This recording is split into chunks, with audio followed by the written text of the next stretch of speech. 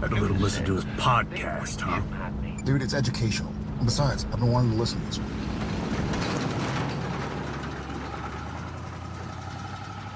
Welcome to Idling in the Impala, a podcast by and for lovers of supernatural and the fan fiction it inspires.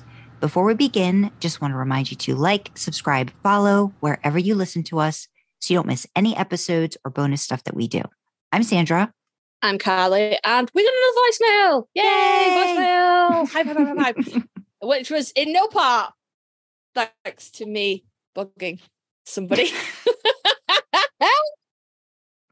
But I'll get into that in a minute. So we got another voicemail, and it is from the lovely Runaway Dreamer, who I've mentioned endlessly on this podcast. She's my new hyperfixation. She's up there with Supernatural now. She knows this. This is not news. But she actually, I saw this fic. So I don't know if you saw it when it was like being posted to AO3, Sandra, but I saw it, and the tags intrigued me. I was like, yeah, no, really. But it was still being posted, and I try not to read things that are works in progress because I am the biggest hypocrite, and I don't get mad, but I'm like, nobody's going to read this until it's finished when I have to post multi-chapter works, but I do it. I'm the worst.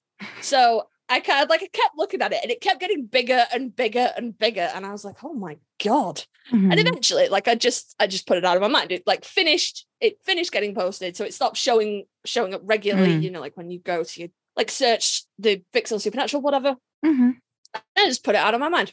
And then me and Dreamer exchange fics all the time. She is a Wincest gal like I am. So she's like, you should read this, and you should read this, and you should read this. She's amazing. I don't send back half as many fics to her as she sends to me. But she sent me this one, and she's like, you got to read Pine Sweat. The fic is called Pine Sweat, but we'll get into that. She's like, you got to read it. It's so good. It's long, but it's so, so worth it. And I was like, okay, I looked at it. I didn't realize it had been finished, blah, blah, blah, blah, blah. So I read Pine Sweat. I was blown away.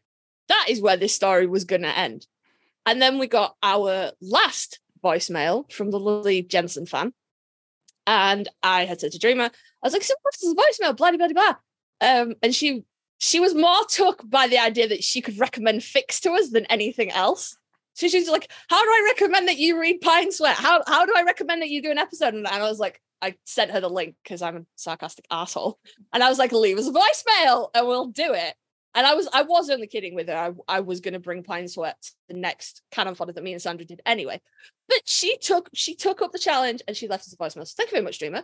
Please leave us voicemails. We get stupid hypes about it, and we like exchange personal messages and stuff like, oh, that's so much voicemail. So just send us voicemails, guys. We really like them. You don't even have to give us a fic recommendation. Just tell us that you like what we're doing, and we're not just yelling into the void of the internet. I thought I'd lost you for a minute then. You were so silent. I was just letting you go. Woo! I tell you, give me a chance to talk about my hyperfixations, be they shows, people, the fucking cat, you know, whatever it is. So, all that to say, Dreamer, we got your voicemail. We're going to discuss Pine Sweat.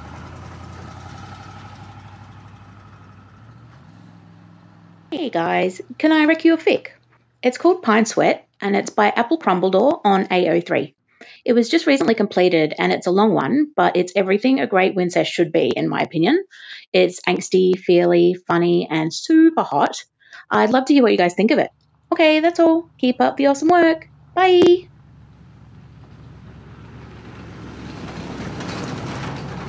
And it's a pretty beefy fic. So normally we try and do Canon Fodders, like 2, but it's pretty beefy. It needed its own episode. So do you want me to just keep going? Or are you planning to jump in at any point? Or are you just going to let me keep digging this hole? Well, so once we got the recommendation from Dreamer, you were like, oh yeah, this is one she's already recommended to me. And, you know, I knew it was, I knew just by the fact that it was Dreamer and you, that it was going to be Wincest. So I was like, okay. And, you know, I do appreciate a good Wincest fic. So I saw how long it was. I was like, oh God. I'm like, okay, this is going to take me a while to read because I don't read as fast as Carly does. So I was pretty much hooked by really the first couple pages when I started reading it. And I really liked it. I loved it. It's a really, I have to go, here's where I'm bad. I have to go into AO3. I'm going to do this right now. And I have to kudos this thing because I read it on my Kindle. So I got to go all the way down to the bottom. You kudos it right now. Kudos. There, it's kudos. But it doesn't need any kudos because, I mean, it does need all the kudos, but this fic is doing phenomenally. It hasn't even been out 2 months yet, like in terms of completion. It's got 16,000 hits, 169 bookmarks, 843 kudos, 450 comments. From the notes that I was reading by the author, which is Apple. Did we say it? Apple Crumbledore? Do we give them the shout out yet? We didn't. No. Okay. We didn't. So it's by Apple Crumbledore. And again, we'll link it in the description so that everybody else can just bathe in the gloriousness of this fic. It looked like it had been something that the author had been working on since August of last year. I believe this author actually did the same thing and completed the entire thing, or was close to completing, before they decided to release the fic, I think weekly, like you said. So it started in March, ended in May. I would not have seen this. This would not have been something that would have come up on my radar because I don't search. I don't search for this stuff primarily. I'm more a Dean reader, Dean OFC. Who's going to have that? Who's going to have those listeners' backs if I just jump completely onto the Wincest train? I didn't say you had to jump onto the Wincest train. I just said I'm hanging on though. I'm debating on, but no, I enjoy the authors and writers that do such an amazing job with this pairing and this ship. So you do a great job. Dreamer's amazing. It's just awesome. Like there's just so many great writers that partake in this. It is. Yeah. I figured out that I basically just yelled at you and threw Wincest in your face until you were like, well, guess I like Wincest now. Because even back when we first started this podcast, you were like, oh no, I like het stuff. I mean, back when we first started this podcast, I still wrote het stuff and primarily read het stuff. But you were like, no, I like het stuff, and now you're like, I got to talk about this 100K Wincest fic, y'all. It's fucking awesome. I think the stuff that like I sometimes occasionally I read, and it was very rarely because it was just like, and I still will if I think it's a really good one and I get a recommendation, is I've read a few Destiels. I actually read a Destiel time travel one that I had recommended. I think when we did a Destiel episode for Destiel fanfic. The same kind of thing. Yeah. A time travel one.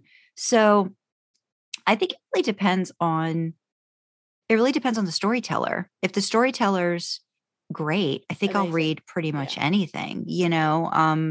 So I don't think she has to read my stuff because it'd be awkward otherwise. But I loved, as much as I hated, I also loved Demonic Junkies in that love-hate way. So, you know, it's waiting to see how that one pans out. Carly, no pressure. You and me both, Fred. You and me both. You have to read my Wincest stuff because it would be awkward if you didn't. Because I am around to go, Sandra, did you read? And if you go, no, I'm going to be sad. No, I read all of your things. I just don't read them. I don't read them as punctually as I should. We talk about this a lot. Carly reads voraciously, and I'm not the speediest of readers. I have like a ritual of like when I will read, and it's usually when I'm in bed. So if I'm not trying to write something, then I'll read. And this Pine Sweat one, because I knew we were going to talk about it, I wanted to actually be prepared. So I started reading and I was like, okay, this is not going to be at all difficult, you know, to get through. So I had some notes, thoughts. I'm sharing them on the screen with Carly right now. But I was not informed that we need to bring notes. No, you didn't Nobody have to. Told me. I did this. What I did was when I wrote my notes down, it was actually right before I was getting ready to start the penultimate chapter in this, because I was like, I've got to get some thoughts down, because as I kept reading it, there's so many great lines by this author. There's an amazingly detailed plot, which is already difficult when you're dealing with time travel. It makes sense though. But there is a time travel thingy that in my brain it's starting to break when I started thinking about it again a little bit today, but we might talk about it. We might not. I might not remember. And you know what I just figured out? It's called Pine Sweat. I just realized it's about pining also. Like I just thought it was like pines, like pine trees, but it's like pine sweat. So like Dean's pining. I just got that like an hour ago. I was like, pine sweat. Okay. Now I get it. I was thinking it's because they were in the forest, pine sweat, but it's that other thing. So great for me. It takes me a while, but sometimes I'll get it. But there's alternating POV, more Sam than Dean. I think Dean's maybe only got 3 or 4 chapters, I think, in total. That's from his POV. The rest is Sam. Very happy that there was a happy ending, which there needs to be when you're dealing with all of this madness that is the boys' lives, angel fuckery, again, time travel, camping. There's all the great smut stuff that happens in it. When you first started reading it, what kind of sucked you in like the most with this particular fic? It's just the writing. There's no I mean, the summary got me. And like I said, I kept seeing it and I was like, but it wasn't finished. It kept getting bigger and bigger. And I was like, But the summary is just a few lines. And I mean, I defy anybody who is into Wincest not to be drawn in by it. Sam watched Dean hack up firewood with his hatchet. The magically induced heat wave had his shirt soaked with sweat. Did you ever have a experimental phase? Sam smacked his lips, trying to think of a diplomatic way to phrase it. That kid, by which I mean you, has been staring at me kind of a lot. That's a quote from the text. And then Sam and Dean get sent back to 1996 and go on a hunt with their teenage selves. The kids don't know who they are. I mean, come on now. Yeah. That's engaging as fuck. That's a hook right there. Yeah. But no, as soon as I got into it and I started reading it, the writing just it really grabs you and doesn't let go. And it just hurls you straight in the middle of it. And you kind of, so I suppose the basic premise is, I guess we should say too, like we're really suggesting that you read this first. Like if you haven't read this, read this first, then come back to us gushing over this, because I can't talk about this without spoiling it. So just like off the bat right now, like there's no way to talk. So read it, then come back and listen. If you really want to read this fic. Go read it now. We'll wait. Okay, you done? Okay, great. Okay. Let's move on. Because that's good. Because then whoever is listening can pause for as long as they need to, and then come back. So the premise is 2009 Sam and Dean, which is, as Sandra has in her notes, it's season 5 Supernatural, but it's before Sam and Dean go to heaven, and meet up with Ash and have the little Roll of Soulmates, which then never gets brought up for like 10 more seasons. Fucking weird. Whatever. Let's not get into that. So they get sent back by forces unknown to 1997, and when they get to 1997, they're like, "What? 1996. 1996. Is it 6? 1996. It says 7. Yeah. Nope. 1996. It is. Nope. I'm adding years on. I'm borrowing from other places. I'm adding years on. So yeah, 96. And they they kind of just like wake up just like in the middle of nowhere. So they're like, well, we better find, civilization. And the first sort of place that they come to, they find 1996 Sam and Dean. I think they're like sparring in the backyard. Yeah. And they're like, oh my God, that's us. So the best thing that I'm just going to call them season 5 Sam and Dean and baby Sam and Dean, because I'll confuse myself with the dates. The best thing that season 5 Sam and Dean can think to do is to wait for, because obviously the kids are teenagers. I think Dean is 17 and Mhm. Sam is 13. Mhm. It's to wait for them to leave on and then break into the house. Mhm. And the way that they choose to do this, because they have nothing, they've Mhm. been transported in their sleep from a Mhm. motel. So they don't have any gear with them whatsoever.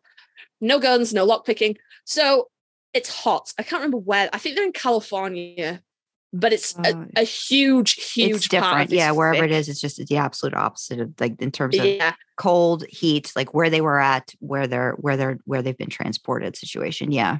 So wherever they were, it's fucking freezing cold, and now they're in. I'm 90% sure it's California, and it's Okay. fucking hot.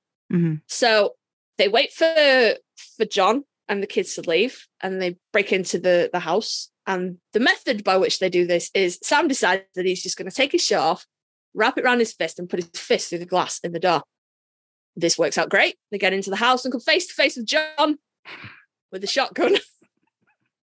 So their first introduction is Sam shirtless, his hands in the air going, it's definitely not what it looks like. But John they end up going for a beer with John, and like season 5, Sam gets like really shitty, Mm-hmm. and they figure out where they are, and they remember what they did, which is that John goes off to hunt. I think it might be a chimera.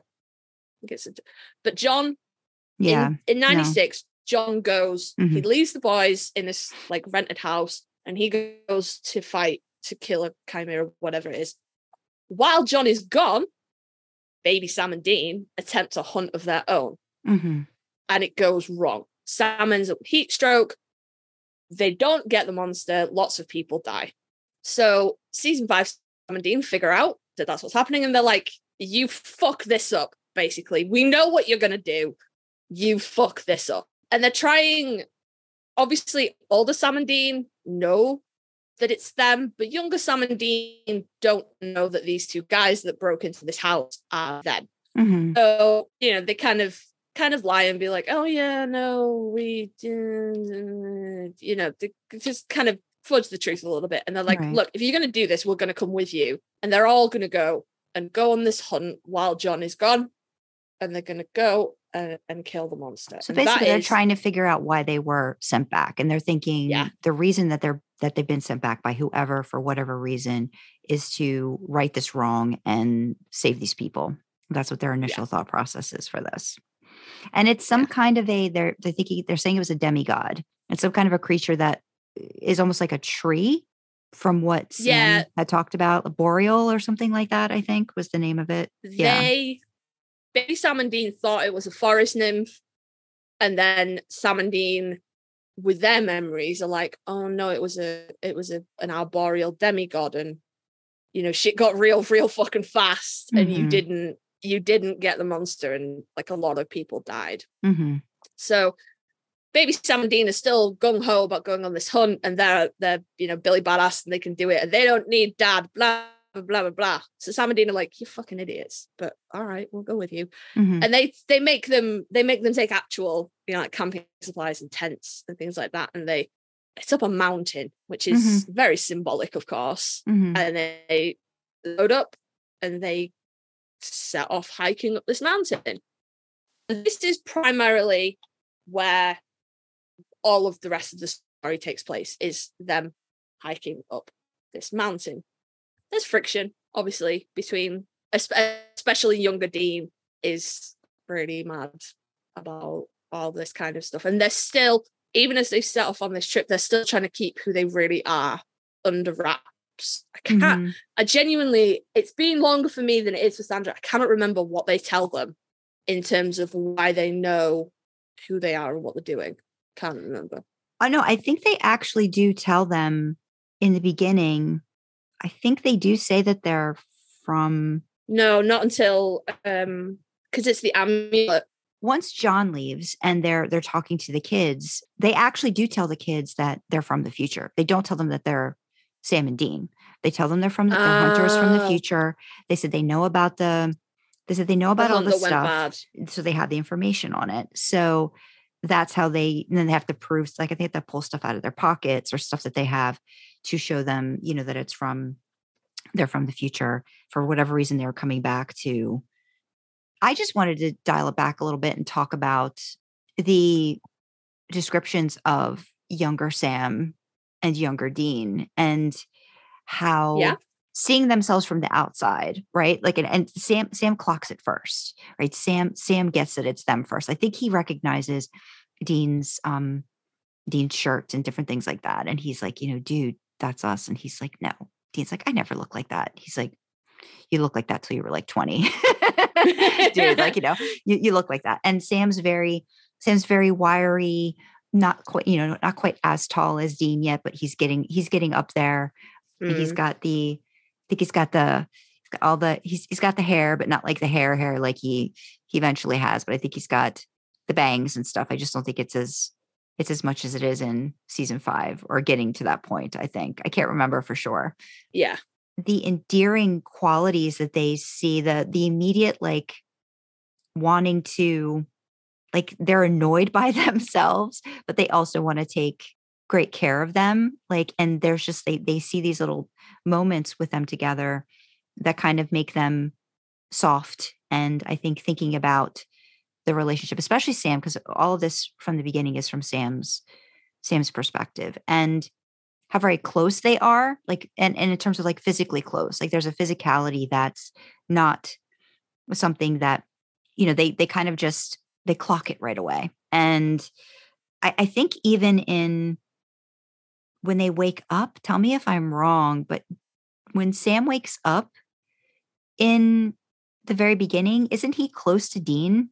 Or does that happen later? I feel like in the very beginning, he's close to him. No, they're on the ground. Yeah, but they're like close to each other. There's like this, which is kind of difficult to, I guess, reconcile to, because Dean's mad at him because it's all the stuff that's been going on with Lucifer getting broken out. And I think the way they're talking about the storyline, this is pretty soon after Dean was sent to the future in like the end episode in like, I guess so it's 2009, 2014. So they're still trying to get past whatever, distrust, or just, they're not talking. It's not as comfortable as it was before. So they get to see the young Sam and Dean and how they're interacting. I loved seeing how, because we've made mention of this too, like, or a lot of people have, how Dean just has a different way of dealing with kids. And you see it right away. And he just kind of like goes into that mode. And even though he's like annoyed, you definitely see how much more he's wanting to take care of Sam, make sure Sammy's okay. That just inherent thing just kicks in, even though there's 2 Sams, but he's going to, it's not the right Sam. Yeah. He's still going to want to take care of both of them. And young Dean, I think, tries to play it off as very cocksure and just like, he's got it under control, but he's also just very caring for Sam in that very older brother, younger brother, pain in the ass kind of way. And I liked reading about the older Sam and Dean reaction to the younger Sam and Dean in the beginning.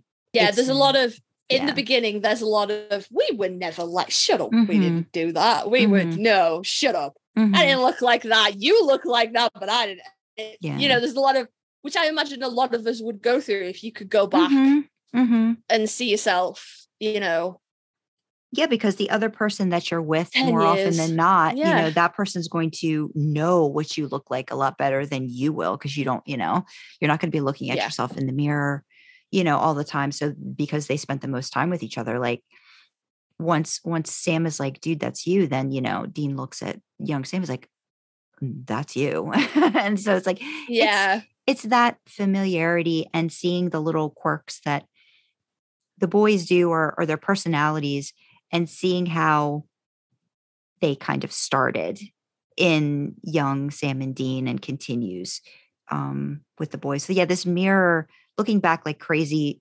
funhouse mirror thing is it's quite interesting. And the author did a really good job of making you understand who was talking when, so they really made the point of like saying, younger Sam, younger Dean. Younger Sam got called Sammy a lot. So there was that distinction as well. Which can I say? Yeah. Can I say I really love that, because it's easy to draw a distinction between a younger and older Sam just by Sam and Sammy.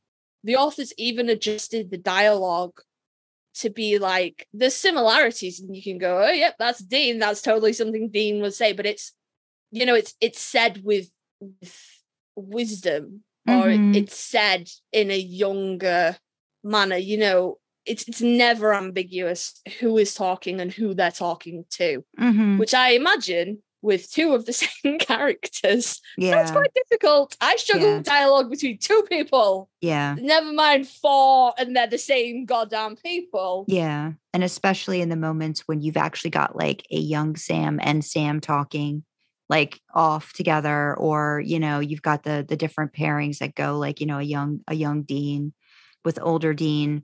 But yeah, there's the author's just, I've got to find out more about this author, because this is just like, it's just exquisite. It's just really good writing. It's really good writing.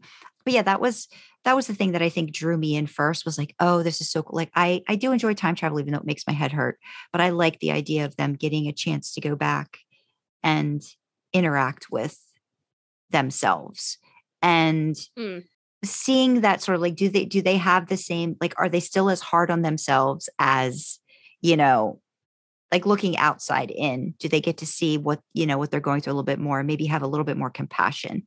Turns out Dean doesn't. But yeah, so there's all that. So they're going out on this hunt. So for a while. Oh, and then the basic premise of the demigod, is that as they get closer and closer to wherever the god is up at the top of the mountain, they're going to be affected by sort of different, I don't know, what would you call it? Just sensory auras or something. Circles where like one is like, it's intoxication, drought. So the first one is drought. So they stop feeling hungry and thirsty. And Sam and Dean remember this from their memories. And that is what causes the initial hunt in 96 to go so wrong, is that Sam and Dean aren't, because they don't know that it's a pagan god, so they don't register that they're not eating and drinking, and Sam becomes very unwell and they have to abandon it, and Sam ends up in the hospital. It's like a whole thing. So I think the first one is drought, and there's lust, intoxication. Yeah, there is one more, but I can't remember. I think it might be maybe anger. Oh, yeah. I don't think no, so. there is that in there too, I think. One? Yeah. I know intoxication's the last one, and drought is the first one, and the other two is like, you know, anger and lust. So Sam, older Sam and Dean, season 5 Sam and Dean are very clear, like, this is going to be what's happening, but we're going to, you know, like, we're going to set timers on our watches, and we're going to keep drinking, and it's blah, blah, blah, blah, blah. And like I said, they took the kids to a proper store and bought like tents and camping gear.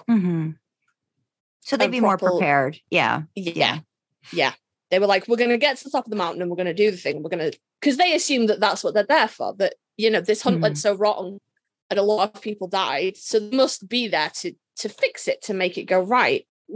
This is all fine in theory. And where it starts to go wrong is season 5 Sam just catches Dean watching him, looking at him. Sam obviously comes out. He used his shirt to wrap his hand when he punched through the door. So he's kind of just been wandering around shirtless for a little while. So if Dean catches him coming out of the bathroom after a shower, and he's like, do you have like a shirt I could borrow? Completely forgetting that he's, you know, so many years older, and nothing that Sam and Dean own are going to fit him. So he kind of drops himself in it there, and he's like, oh, your dad, maybe? Fuck. But he catches Dean eyeing him up, and this keeps happening, which leads us back to the summary of going, did you have a thing? Like, mental phase, yeah. What? He keeps looking at me. And Dean blusters over this, of course, and is just like, nope, what? No, shut up. What? He doesn't know it's me. What? But this keeps happening. And then they're going up the mountain and they get caught out. Mm-hmm. So Dean had taken his ring season 5. Dean took his ring off, tucked his amulet under his shirt. He's not Dean, he's Tom, I think. Yeah. Tom, yeah. They're Tom and he makes Mark. a comment about it that he's like, thanks for calling me Tom. I appreciate that. Yeah. Mm-hmm. Yeah. And then Dean's washing up in the creek. There's always a creek on a mountain, isn't there? I've never got a mountain without a creek. So they just spawn when mountains spawn, I think. But, whatever. And Sam catches him. And Sam's like, that's my brother's amulet. Why do you have my brother's amulet? There's no way my brother would have given you that amulet. Yeah. Where did it come from? And like Sammy, like any 13-year-old, hollers for his brother who comes running and is like, that's my necklace. What the fuck? He's like, what happened to me? What happened to me? And then I think it's Sam that clocks it, right? Yeah. Sam is the little Sammy clocks it. Yeah. So they get caught out. So they have to be like, all right, yeah, okay, we're you from the future. We don't know why we're here either. Sorry. But let's just crack on and get this shit done. So, of course, little Sammy is my favorite. I love him. He's like, can you tell us? What can you tell us? Yeah. What happens? And they're like, no, we can't. No, we're not. No, we're not. We'll break you. No, we're not telling you anything. Mm-hmm. So, and they're still making their way up the mountain, and it's a long trek. I think it takes them like 7 days to get to the top. One of my favorite things about it is the way that the author's particularly picking season 5 to set this up in, is that season 5, Sam and Dean are so fractured and they're so angry with each other. And then you put that next to baby Sam and Dean. And I think it just highlights the fracture all the more. Yeah. And it, it's really good. Mm-hmm. So we've got like season 5 Sam and Dean who are kind of like, not really talking to each other and, just kind of trying to avoid each other. Mm-hmm. Whereas obviously Dean is macho manning it all over the place, looking after his brother and yada yada yada. And it's really compelling. It really draws you in. Yeah. So like it's very rare that I find a fic that I'm like came for the plot, stayed for the porn. I'm always like, I came for the porn and I hung around for the plot. Mm-hmm. I think I would have read this had there been no porn whatsoever. Yeah, absolutely. Yeah, I was totally like, that to me, I mean, it was great and amazingly written, but I would have read this without that too, because I think it was so good. It was just such a good story. And so, I mean, we just keep saying that, but there's a part when all of the pieces start to fall into place about them and explaining who they are, where you get to see that Dean is whittling something.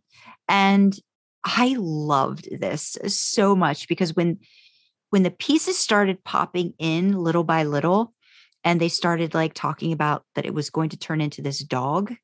And I was like, what the hell is up with this dog? And then tying this back into a time travel situation where that becomes Sam's dog, and Sam makes reference to this dog. They like, it's a great little piece about like all the little things you pick up as a kid. Somebody else is just kind of like throwaway stuff. And he mentions a crossword puzzle book that, wasn't filled out very well by the former owner and different things like that. And then he mentions like a little wooden dog that he had. And as the story goes on, I'm jumping ahead a little bit, but there's one scene where Dean's like whittling, and I think it's his POV, but I don't know for sure. But Sam says to him, oh, that looks like the dog that I had. And Dean doesn't remember, this dog. And he's like, you had a dog like this? He's like, yeah. I don't remember it. And Sam's like, oh, whatever. That becomes a thing later on. And I love those little parts, and the fact that one of the chapters is labeled the fat dog at the very end. And it's just like, it sort of ties everything together, but in such a heartbreaking way as well for the younger Sam and Dean. So it's around this time. They're not in the intoxication phase. I mean, they're not in the lust phase yet, right? They're still in the drought phase. And young Dean goes, I can't remember why, but goes to talk to Sam in private. And do you want to explain what happens in this part? Yeah. So Sam's been clocking young Dean, eyeballing him all over the show, and not like suspiciously, like very much with lust, eyeballing him. And like Sandra says, I also can't remember why, but it ends up that young Sam and young Dean and all there's too many Sams and Deans to keep track of. Bloody hell. Yeah. That young Dean and older Sam end up having a conversation. And that is the point when Dean loses 103% of his shit. And he just has like a breakdown and kisses older Sam. And older Sam is like, what the fuck? Mm-hmm. And Dean is like, I'm sorry, you're just so big. What? Sorry. And Sam storms off and Dean goes back, and older Dean sort of collars younger Dean and is like, what the fuck did you do? Mm-hmm. So I think that might be like the next morning, because I think Sam comes back and he's like extra weird with older Dean. I think it happens immediately after. I think what happens is Sam doesn't come back. But I think young Dean comes back and he starts apologizing. Young Dean does. And he says, I'm sorry. I just, and Sam keeps saying to him, you've got to believe me. I'm your brother. And he's like, I know. And he's like, yeah. So then he goes back. I'm trying to skip. I'm trying to find it. So this is where it becomes Dean's point of view. Young Dean comes in to the campgrounds. He's like, we've got to talk now. And he basically tells him, I fucked up. He fesses up. Fucked up really bad. He's like, what did you do? And he's like, I kissed him. And Dean was like, mine? And young Dean is like, yours. And he's like, immediately like, I could feel how Dean's walls were just crumbling around him, because everything that he talks about, he's like, I've been holding on to this and keeping this a secret for all this time. And you fucked it. Did this. And he's like, and then he's like, well, how did he react? Like, and then the next thing's like, well, how did he react? And he's like, well, he just shoved me away. And Dean keeps saying stuff like, I was careful. I've been so fucking careful. And so this is when of course, enlightenment, you're realizing Dean has been dealing with this for a while. And the fact that he's been dealing with this at 17 starts to really kind of messes with my headspace too, about, oh my gosh, how long has he been feeling this way? Yes. And how much as Dean do you know he's going to be killing himself over this? And I know there's a lot of people that are just so opposed to Wincest, but I really think, as we always talk about it, you've got to understand the context of this story and how great, and what I mean by great, I mean like grand and layered it is, and the relationship between the brothers, that it really, they're so fucked up. There's their whole entire lives are just so fucked up, and they need each other so badly. And they're intertwined so much that I don't think this is a hard thing to pull out of canon. It's just not. And Dean's love, care, purpose in life, has been Sam. And it didn't have to be this other part, but in this situation, in this story, he loves him and he's wanted him for a very long time. And we're talking, this is a 17-year-old Dean and a 13-year-old Sam. So that immediately, I could totally see him struggling with himself so badly. And they even talk about the things that he's done. He's looked into what did he call it? Conversion therapy and different things like that, because he's like, I can't do this to Sam. I can't live like this. And because he has not he's not done anything to express these feelings to younger Sam. And then everybody else but younger Sam is basically in on this knowledge for this story. And the basics is don't let Sammy find out. Sammy can't find Don't out. tell him.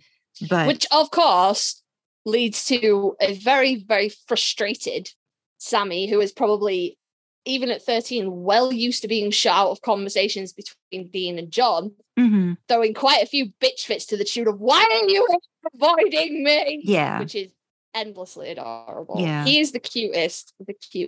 yeah, yeah. And he's, he's characterized so well in how smart he is, Mhm. and it's a cliche because we all know that Sam is smart, and Dean is smart as well. But it's the idea that Sam's like the ideas man, and so Mhm. Sam's got the map and the Mhm. compass, or Sammy rather, the baby. Mhm. Whereas young Dean is just, he's just trying to front everything, and at times it's genuinely painful to read because you Mhm. just want to snuggle him up. You just want to burrito him up in a big blanket, like, baby, it's okay.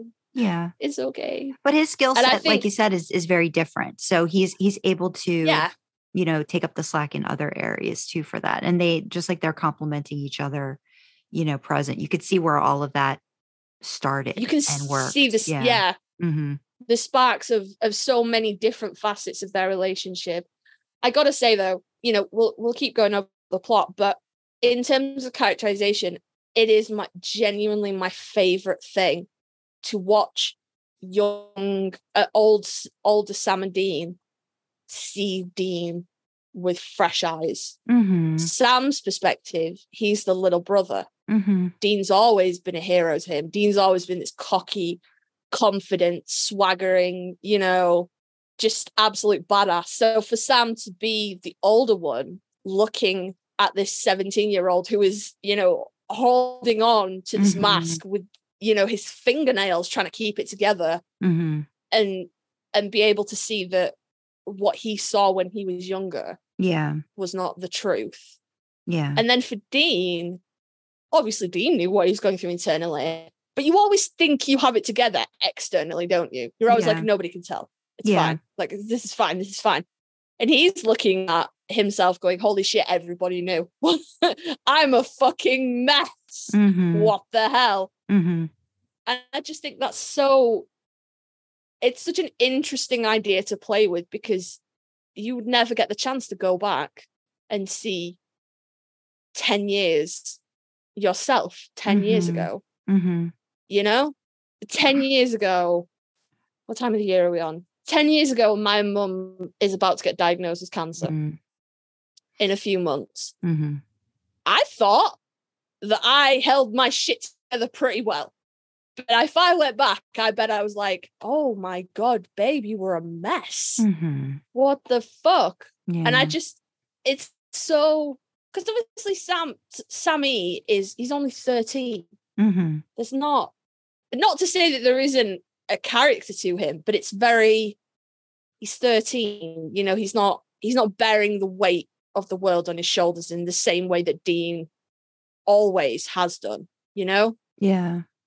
Yeah. So for Sam to be able to look back and see all the ways Dean was protecting him, and it's just really nice. There's slow revelations in the story, and it's in this conversation too that you understand from Dean talking with Dean that he still has feelings for Sam this way, but he not as often, and he's able to kind of keep it in check a little bit more. Young Dean asks him, hopefully, like, does it get any better? And he's like, no, it gets way worse, so Yeah.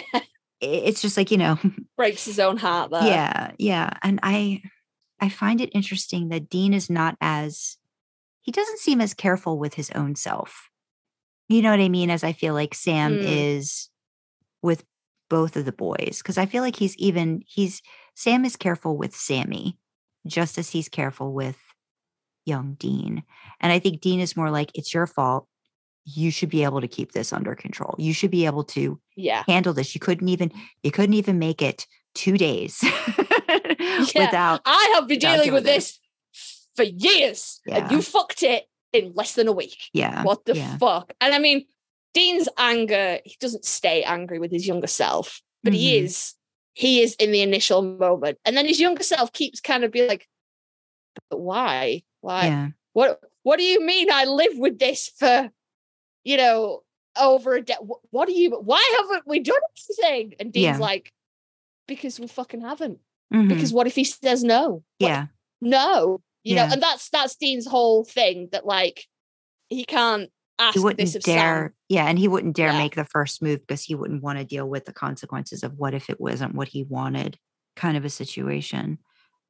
And then this is when we get an indication that Zechariah comes in, the angel. And so then we start to know it's definite angel intervention, that they've done this thing.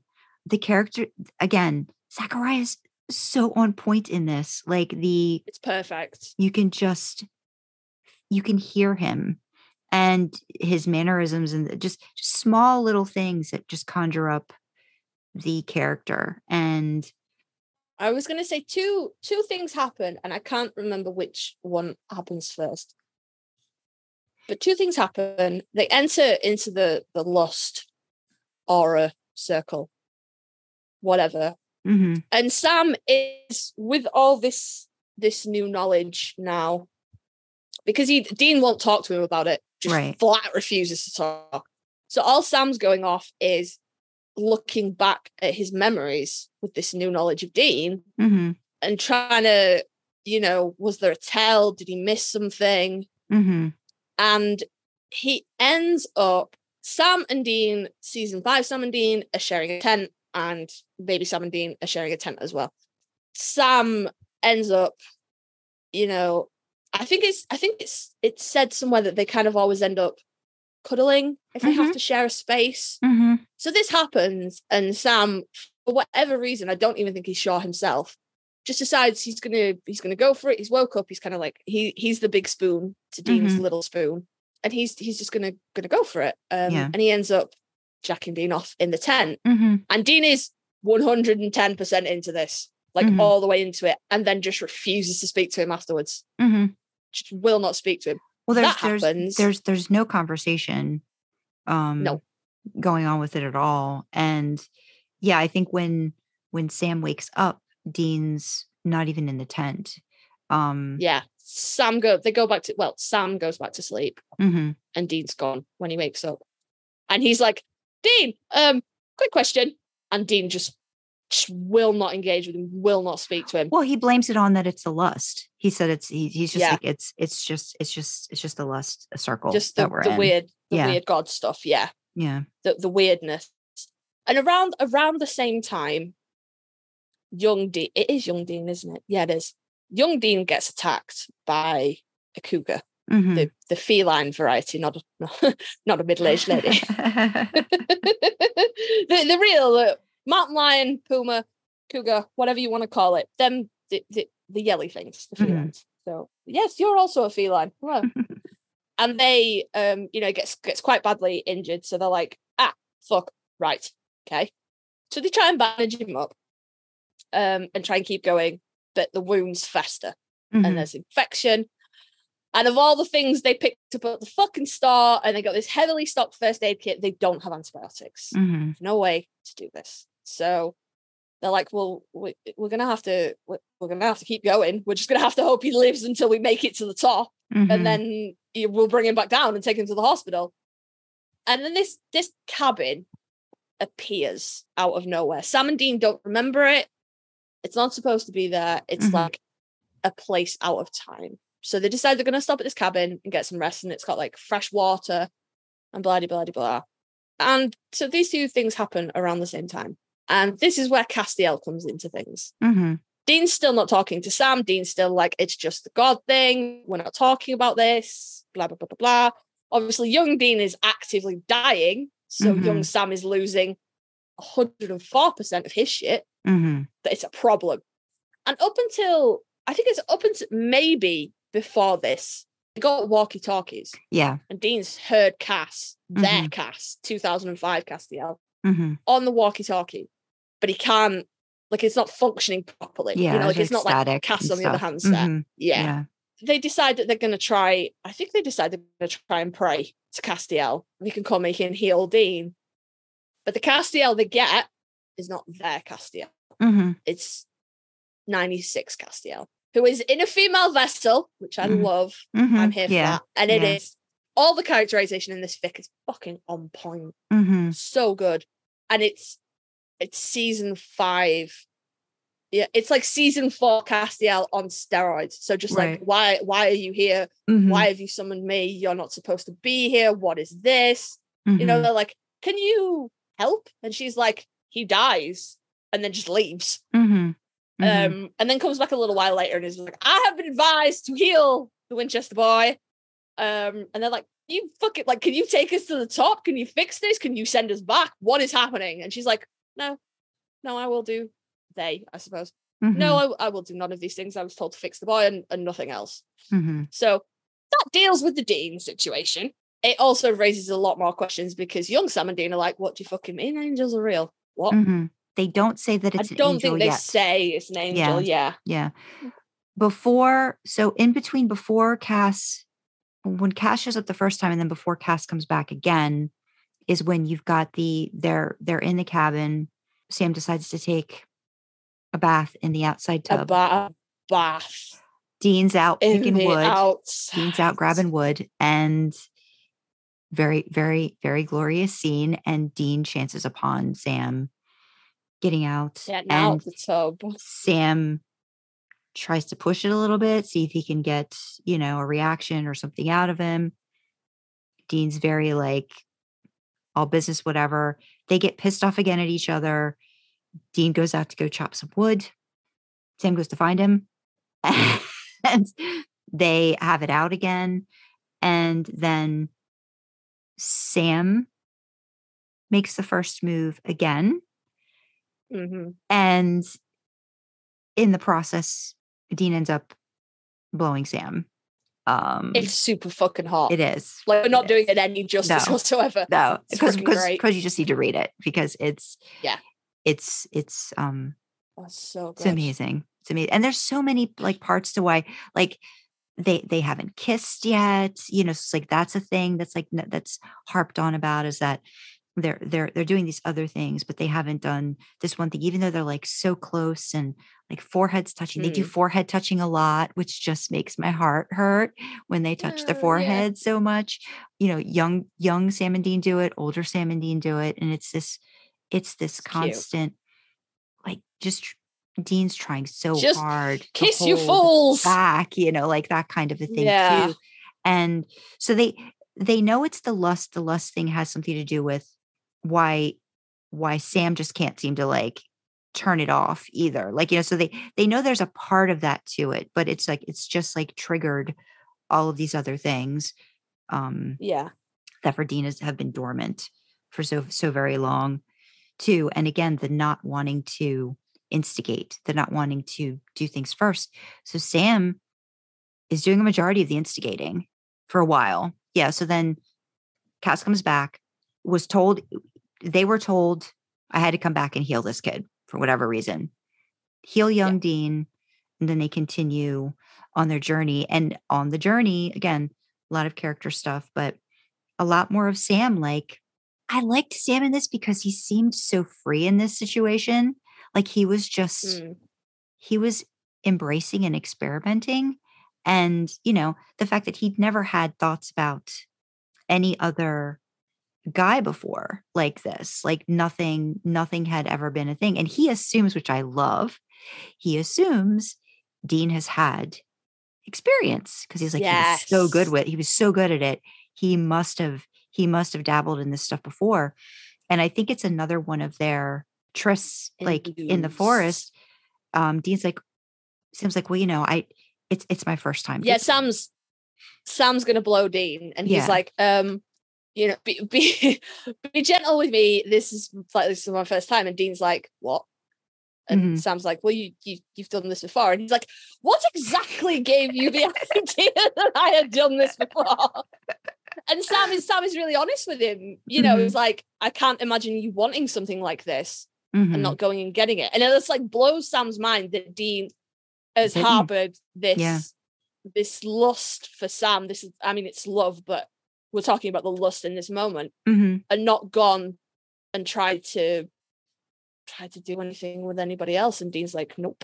And I think that again makes it a very specific Sam and Dean situation. Like, I mean, you could argue then that, you know, I mean, whatever might be going on with Dean in this particular situation, like there's no other guy that he would be this attracted to. He's curious about it, and he watches things, I think, because he's got these feelings of Sam, and he doesn't necessarily. There's that machismo thing, right? Like, you know, well, I wouldn't do something like this, or probably like a John thing behind the situation too, like in his mind that, you know, he wouldn't go out and get that anyway. So it's just that little piece of information was just like, oh, like, you know, okay, he hasn't with any other guy. It's just Sam. Just the Sam. That was a big like mic drop moment for me too. Like, oh, you know, and I think that's what makes it so, I mean, we could go on and on about it, but that's what makes it so very, their bond is so great. And I think this story just does an amazing job helping them put the pieces back together. And Sam questioning himself too, like looking back at his own self, like was there any point when I might have been and I didn't realize it, or I didn't understand it, that I could have been feeling the same feelings, but he doesn't recall anything. And their memories, Sam's memories don't keep, Sam's memories of the events are still back to he'd gotten heat stroke and all that. So nothing that they seem to be doing is changing that. The initial memories, their memories from before of 1996, even though they're doing all of these things with, you know, young Sam and Dean and all of that, nothing seems to be changing. And that's when I started thinking about, you know, the fact that whenever the angels seem to bring, whether it's past or future, they don't seem to be able to change the past. And I was like, well, so if that's, you know, that would be why the original timeline is sticking the way it's sticking, but then it doesn't make sense. I'm like, you know, they're actually interacting with themselves. There's a whole bunch of other things. There's a whole bunch of other circles and stuff I think that they keep getting into. And again, more and more information.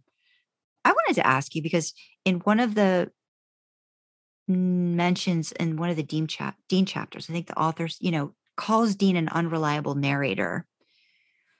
But I didn't get that. I just got that he was fronting his feelings, I didn't, you know. I didn't get unreliable narrator from that. But I think that may be what they were driving at.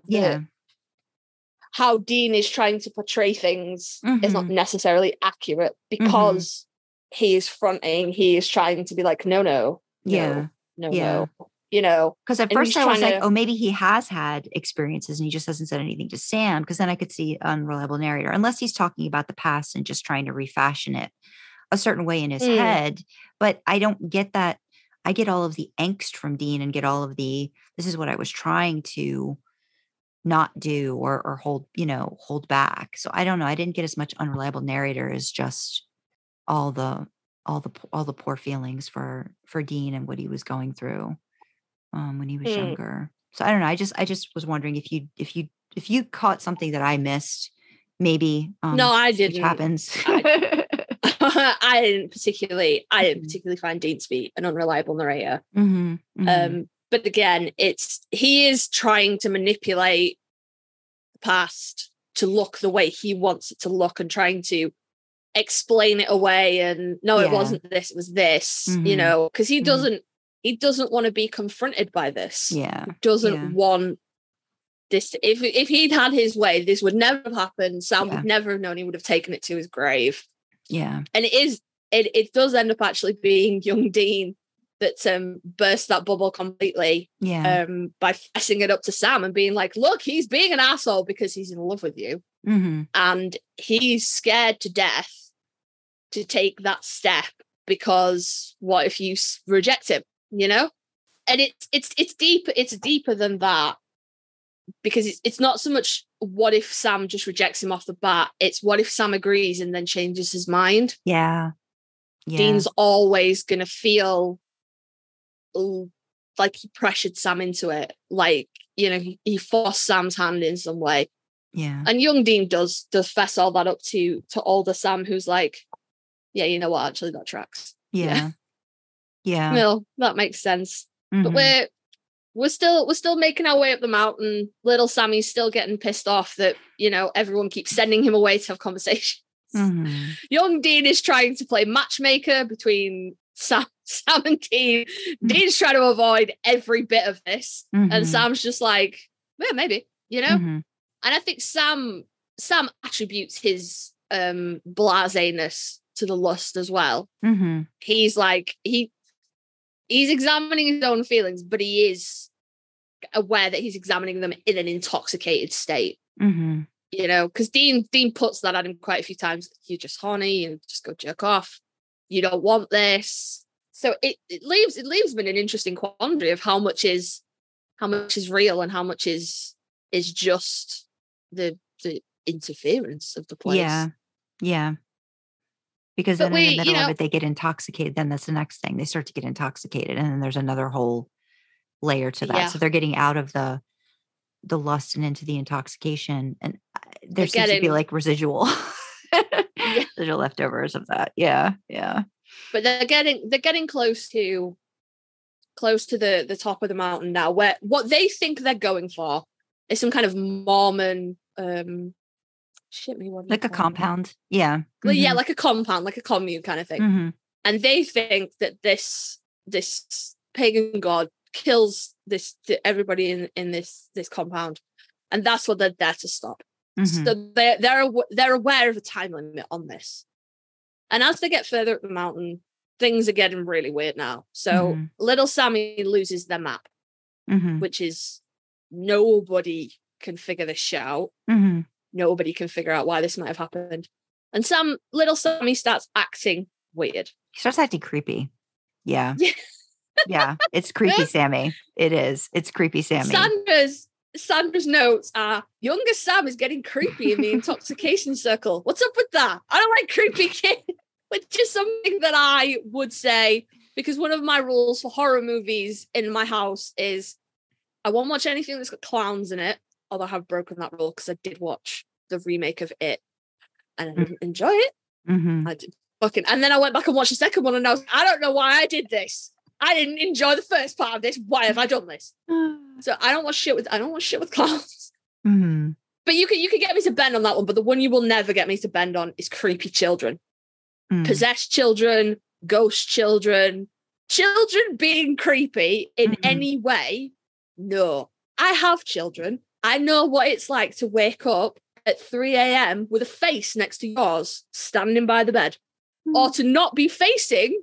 And to just wake up and you know, like, you know, when someone's watching you, and then to have that feeling and roll over and be like, what? I know what that's like. I don't seek that out as entertainment.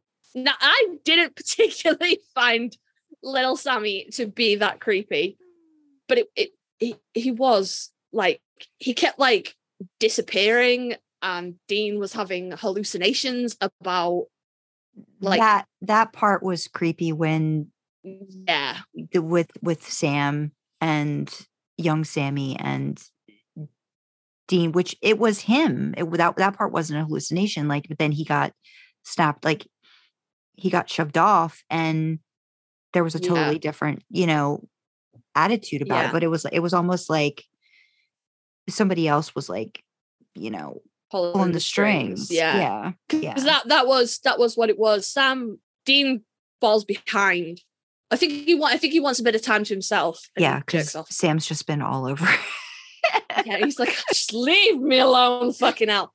And he gets turned around in the forest, and he's tracking them through the forest, which I think is one of Dean's talents that we very rarely saw in the show. But I have to figure, like, he's probably a good tracker. But Sam's not like little Sammy, sort of like meets him halfway and kind of like comes onto him and, like, you know, like sits on his lap and starts taking a shot off. And Dean like freaks completely and just like shoves him off. And that's when Sam sort of like Sammy, baby Sam. Well, So he like says comes back to something himself to and he's him. like, Yeah, he says something to him like, you'll take care of me where you'll make sure I'm safe or when it's something like that. time. Yeah, or when Yeah. it's time. Yeah, some weird stuff, and it's just like, what is Weird, going on? like, Yeah, creepy child prophecy. stuff, Yeah, like, it's all weird. It's all weird. It's Yeah. weird. It's weird. So he like after that he collars young Dean and he's like, you don't let him out of your sight. Do not. You keep an eye on him. Do not let him leave. And he was like, I didn't let him leave. We turned around and he was gone. Mm-hmm, mm-hmm. So, it's getting weird. Mm-hmm. I mean, that particular one wasn't a hallucination, but I'm sure there is one that is a hallucination. I just know there were like points where like Dean, like Sammy was outside of the tent like one night and just kind of like didn't respond to him. And I don't even know if he turned around. It was weird. Like his behavior was weird. I don't think he hallucinated those things. Weird. I think he just, his interactions with him there was something different going on than the usual Sammy. Yeah. So we're getting up to the peak of the mountain now, and we've still got this season 5 Sam and Dean Sam's trying to get Dean to talk, and Dean's like, no, not even a little bit. Mm-hmm. Young Sammy's going weird, and then on top of all that, they're also like, so how are we going to kill this thing? Yeah, Dean's like, how do yeah, young Dean is like, how do you kill a pagan god? And they're like, we're just gonna set it on fire. Mm-hmm. Might work, might not, but we'll find out when we get there. Young Dean is not happy with this plan, by the way. He's this is not what he wants to do. He's like, I would like a better plan, and they're like, well, we don't have one. So and they've got this idea. They've lost the map, but they're managing to figure out like where they need to go and what's going to happen and stuff. And then we get to the summit, to the peak. Little Sammy just takes off, and they have a plan, and they're going to be like stealthy and go in and try and just catch her with. They took like kerosene with them for this reason. The one thing that happens though before, like everybody's so not paying attention to Sammy because it's at this point where this is where the kiss happens. This is where young Dean has another, like, because they've, again, you go back and forth, you get into Dean's head in a chapter, and they're in the tent, they start talking, and Dean's just like, and Sam's like, well, why do you never start? Why do you never instigate? Why aren't you starting? And he doesn't really cop to, reasons why. That happens later with young Dean. And then they wake up that morning, and I think Dean he is the one that starts it first. And they battle, it comes to a head again. They start arguing again. Dean walks off. No, everybody's forgotten about Sammy because young Dean goes back and talks to Sam. And then I think it's that where Sam just like runs to find Dean, and it's just like, do you trust me? And Dean says yes, and I think that's like the kiss, right? That's like the kiss. Then that's like the big something, and then where's Sammy? I think that conversation might be when young Dean is like, he's in love with you, you fucking idiot. Mm-hmm. That's why he's being like this. Mm-hmm. So that's like the big crescendo bit of that side of the story. Mm-hmm. And then we're on top, and Sam takes off. They lose the element of surprise. They're like, fuck. And then when they get there, everybody's dead. Mm-hmm. And they're like, we're too late. Mm-hmm. Fuck. Now what? And that's when it all comes together. And it's fucking masterful. Because the things with Zachariah and the things with Cass, it's season 5. Mm-hmm. They could just be fucking with shit, Mm-hmm. Mm-hmm. But they're not.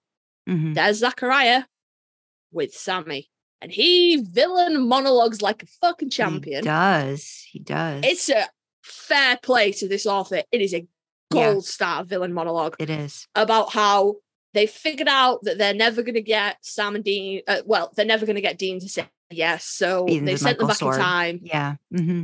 Yeah, and they're gonna kill little Sammy so Dean grows up broken, and then he will be begging them to help them. Zachariah is just like, you guys have got to pick one. It's one Sam. It's one of these Sams has got to go. Like situation. Yeah. Mm-hmm. Either it's going to be 2005 Sam and Dean will just break because he's dead, Mm-hmm.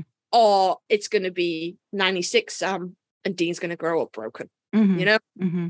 So you got to pick one. And like Zachariah's using all his angel powers to keep them all pressed down, and there's blood and there's a whole thing. I think he's going to make Dean do it, isn't he?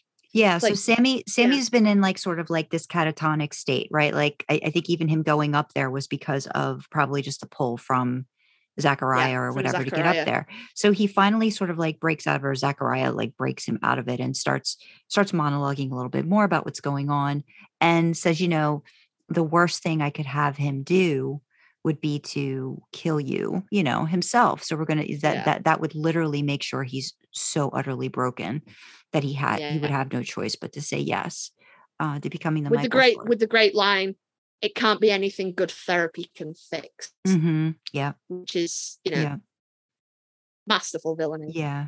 Yeah.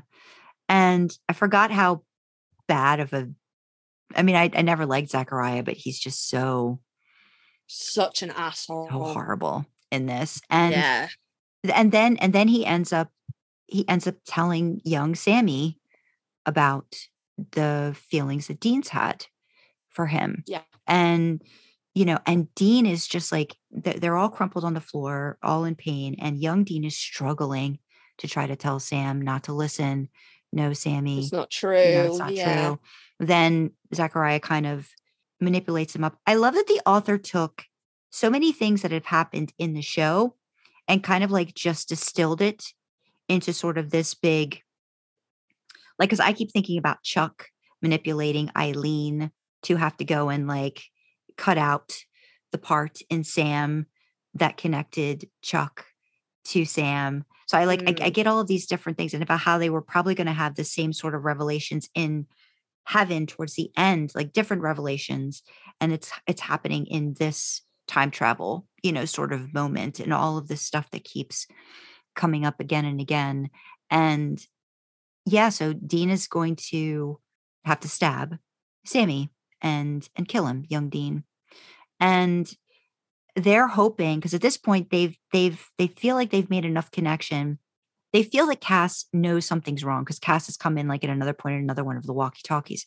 So they think that Cass is like, if they pray to him enough, he's going to be able to locate them or whatever. So they're holding out on that being a thing, that Cass is going to come. And I think what ends up happening is Dean's getting ready to stab Sam.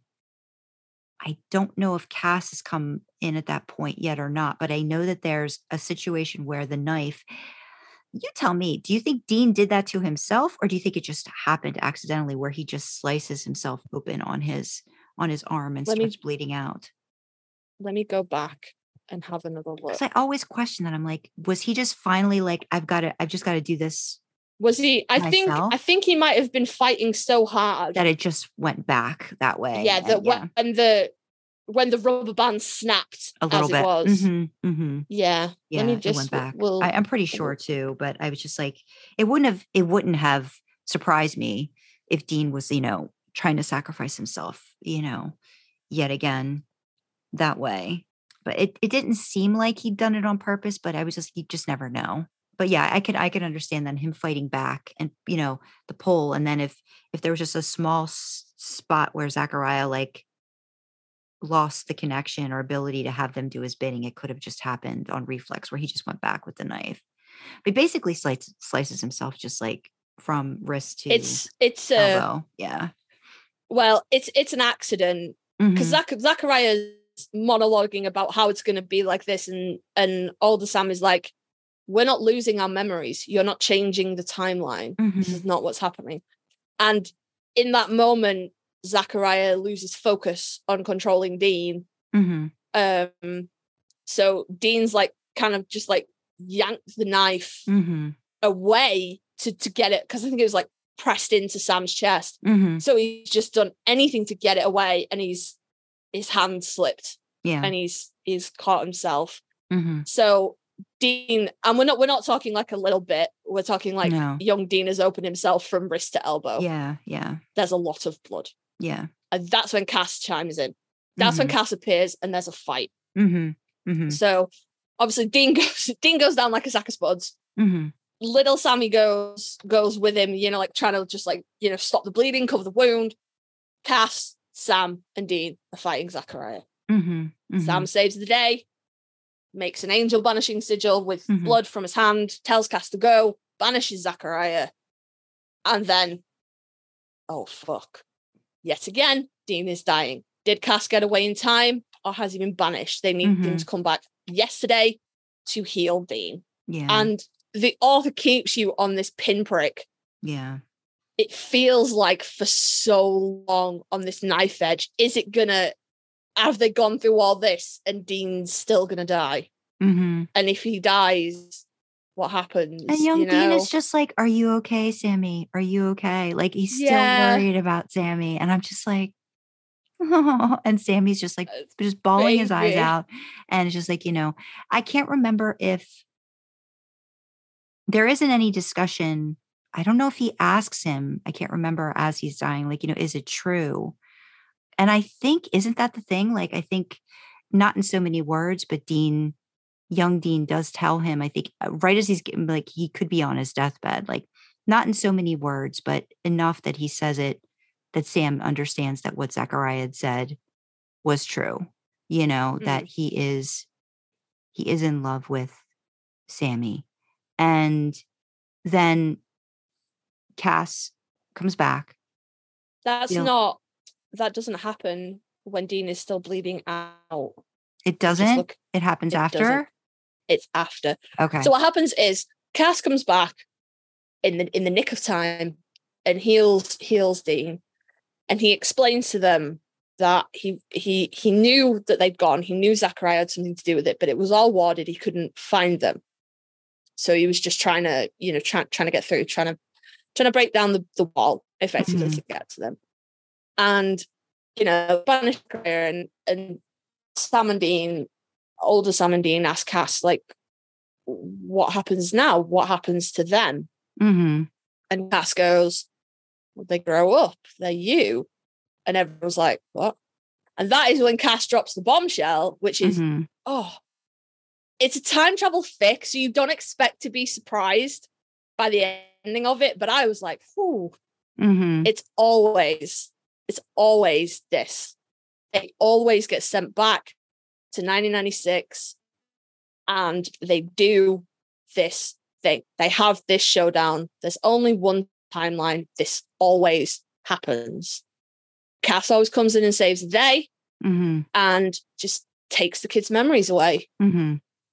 And they think that they attempted this trip and they were unprepared. Sam got heat stroke and they had to leave. But it's not. It's always been this way. So that happens.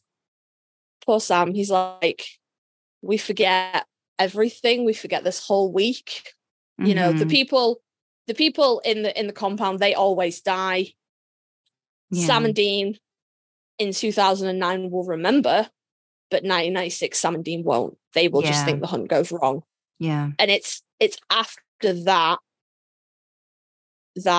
they ask for some time, and Cass is like, you can have a few minutes, and it's in those few minutes that they sort of say, it's in those few minutes that Dean gives little Sam the dog that he's whittled on the journey as well. And the cycle comes again, which is, you know, it's so nice. I don't think Sam actually does ask Dean if it's true. I'm skimming over it now. See, I feel like something was expressed, but it wasn't like, oh, here it is. Okay, so Sammy, all snot and tears, looked up from the knife and into the younger Dean's face, only a couple feet from his own. He said, do you? I'm sorry, Sammy. Please. That wasn't, no. There was no sense in lying at the end. And knew that. So I was wrong and I had misinterpreted that. Yeah.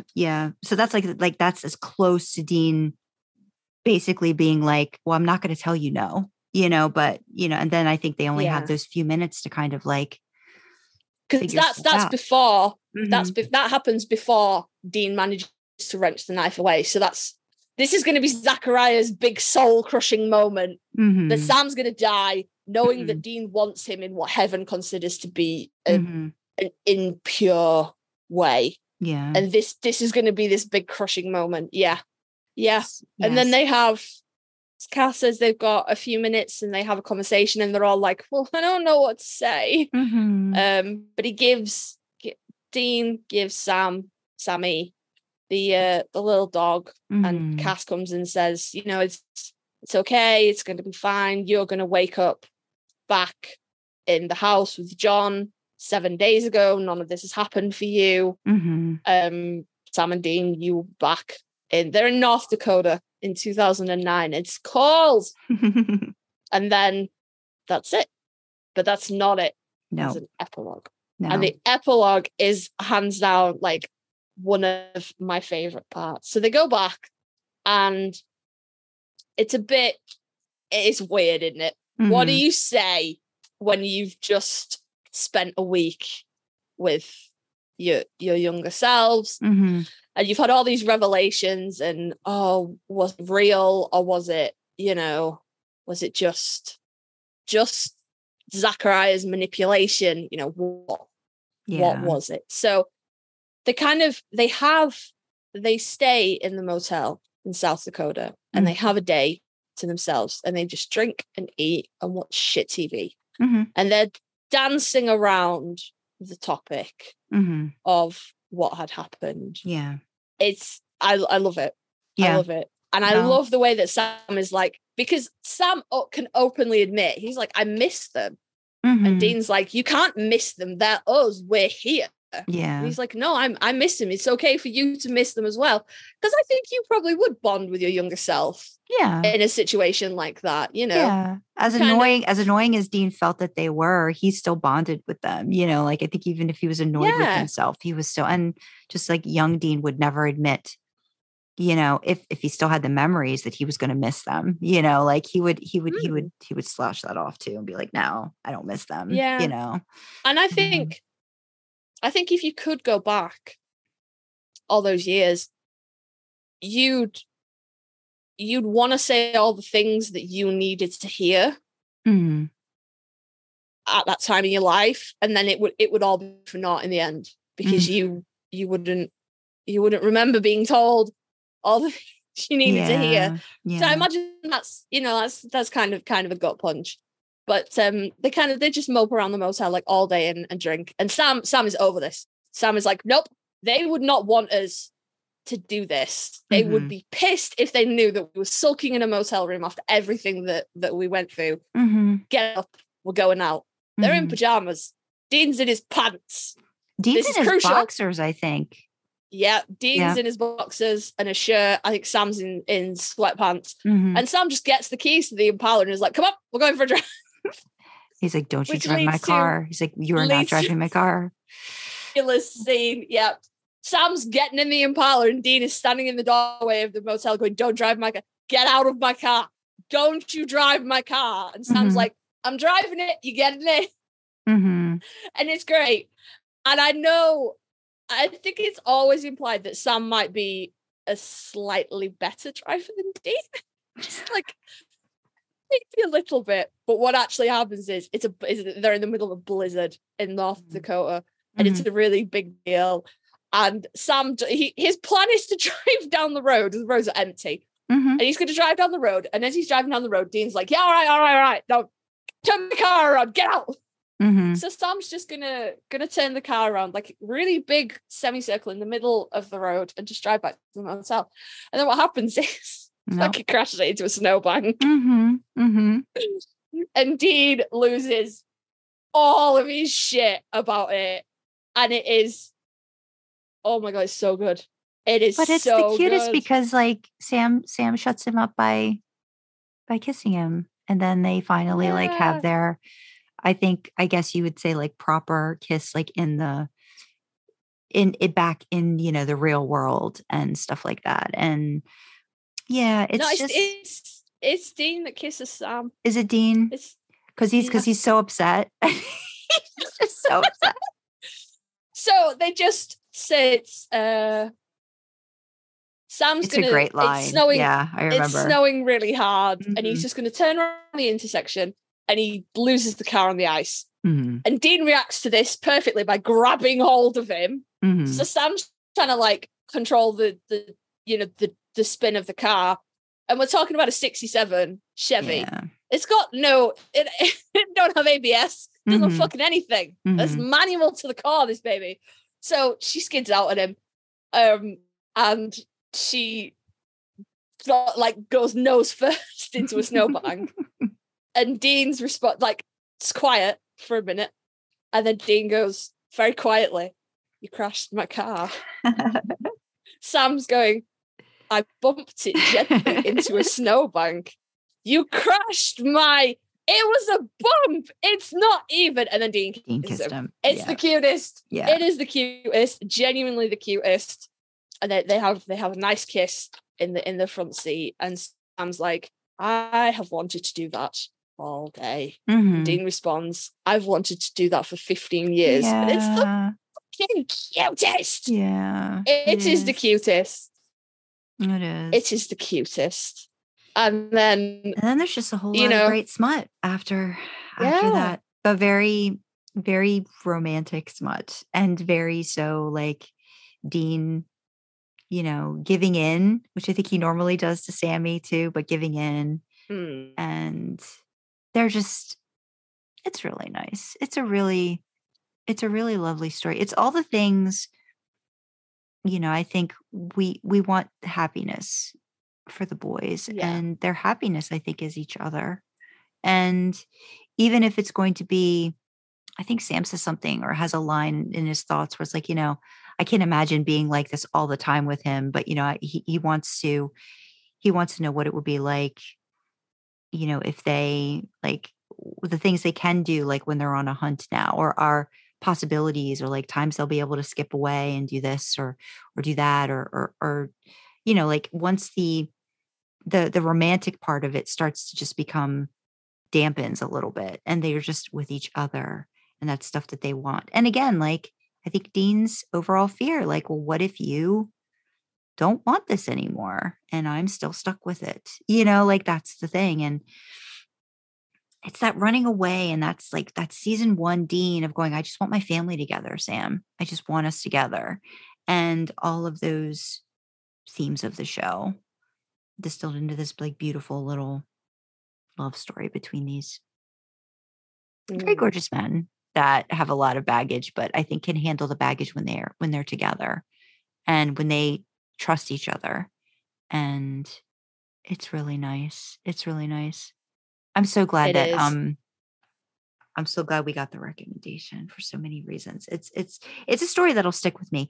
The time travel thing really did mess me up for a little while, because this morning I was like, well, wait a minute. I'm like, I get that it's a loop.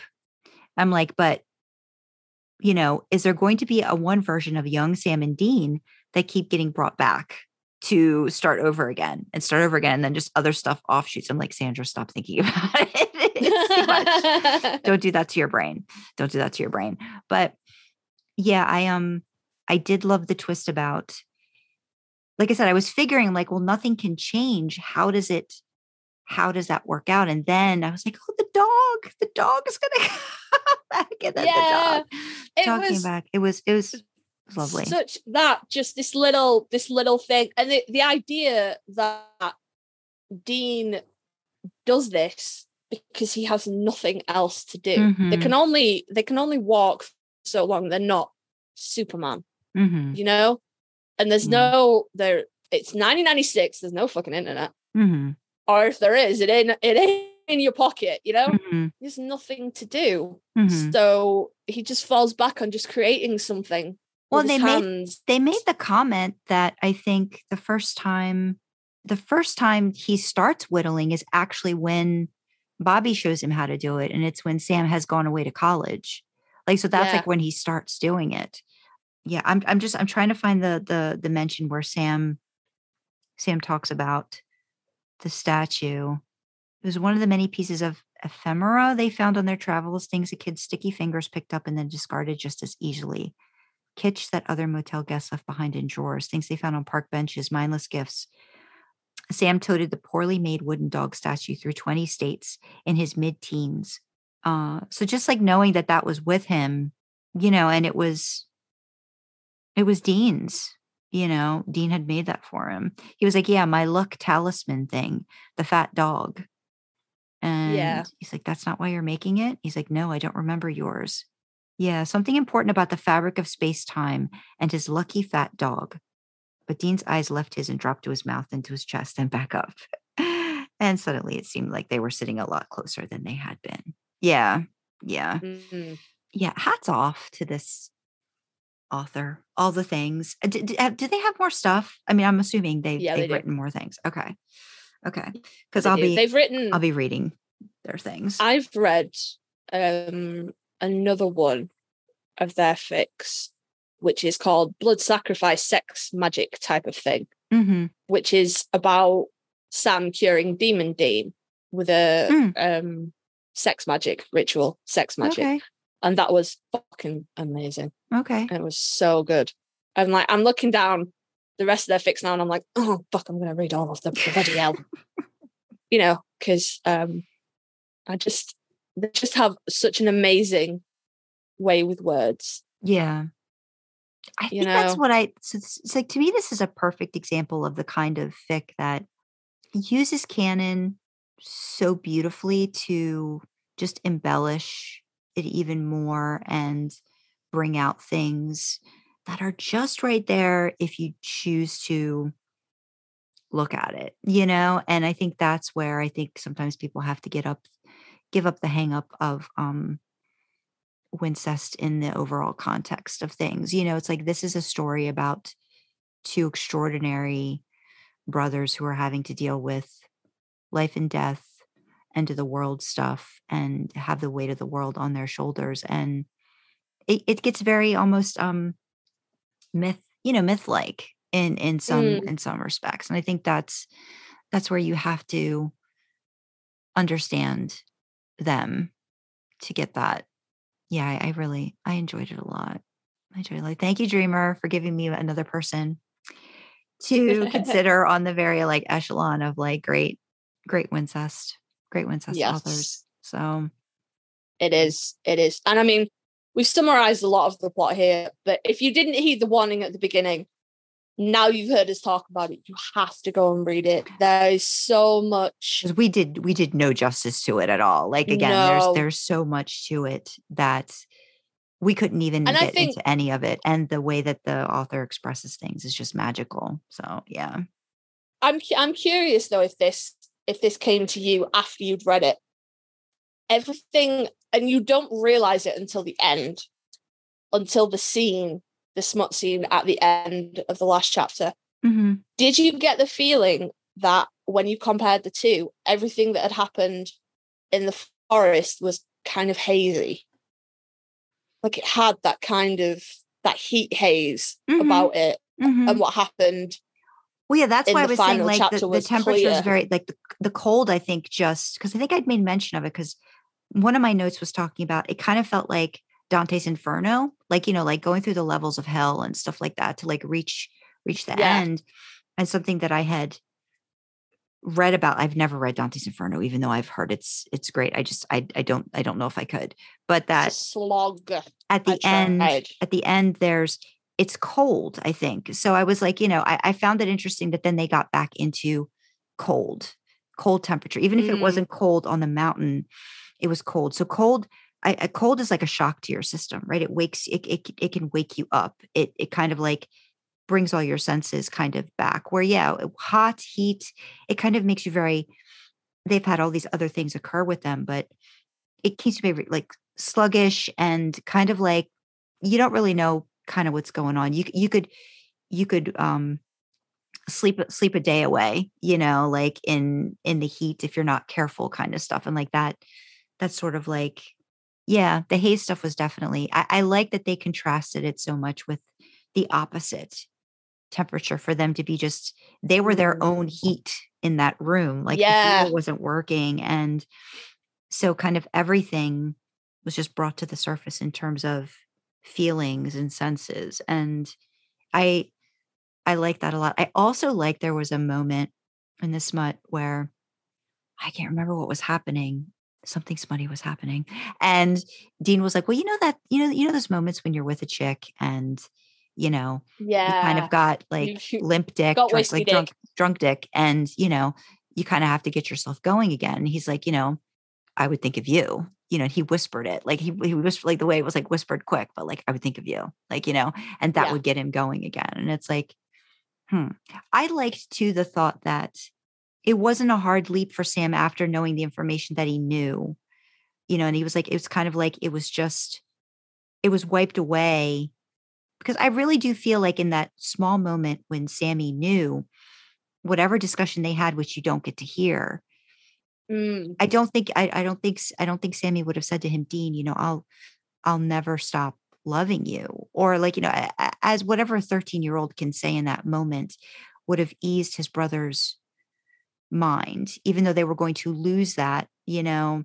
It's kind of like giving him a little bit of hope that, because sometimes things stick, you know, and little things might stick in the back of your head, and that little needling, like something's a little off, or why do I feel this way? So it's not a big stretch, you know, when Sam's back home, you know, to embrace everything that he's learned there. I think Dean mentions it though. He's like, do you remember? Did you feel the same way? Do you remember? And Sam's like, I don't know. Yeah. I think I loved you as much as it is possible for a 13-year-old to love somebody. But that aspect of it, I don't know, I was 13.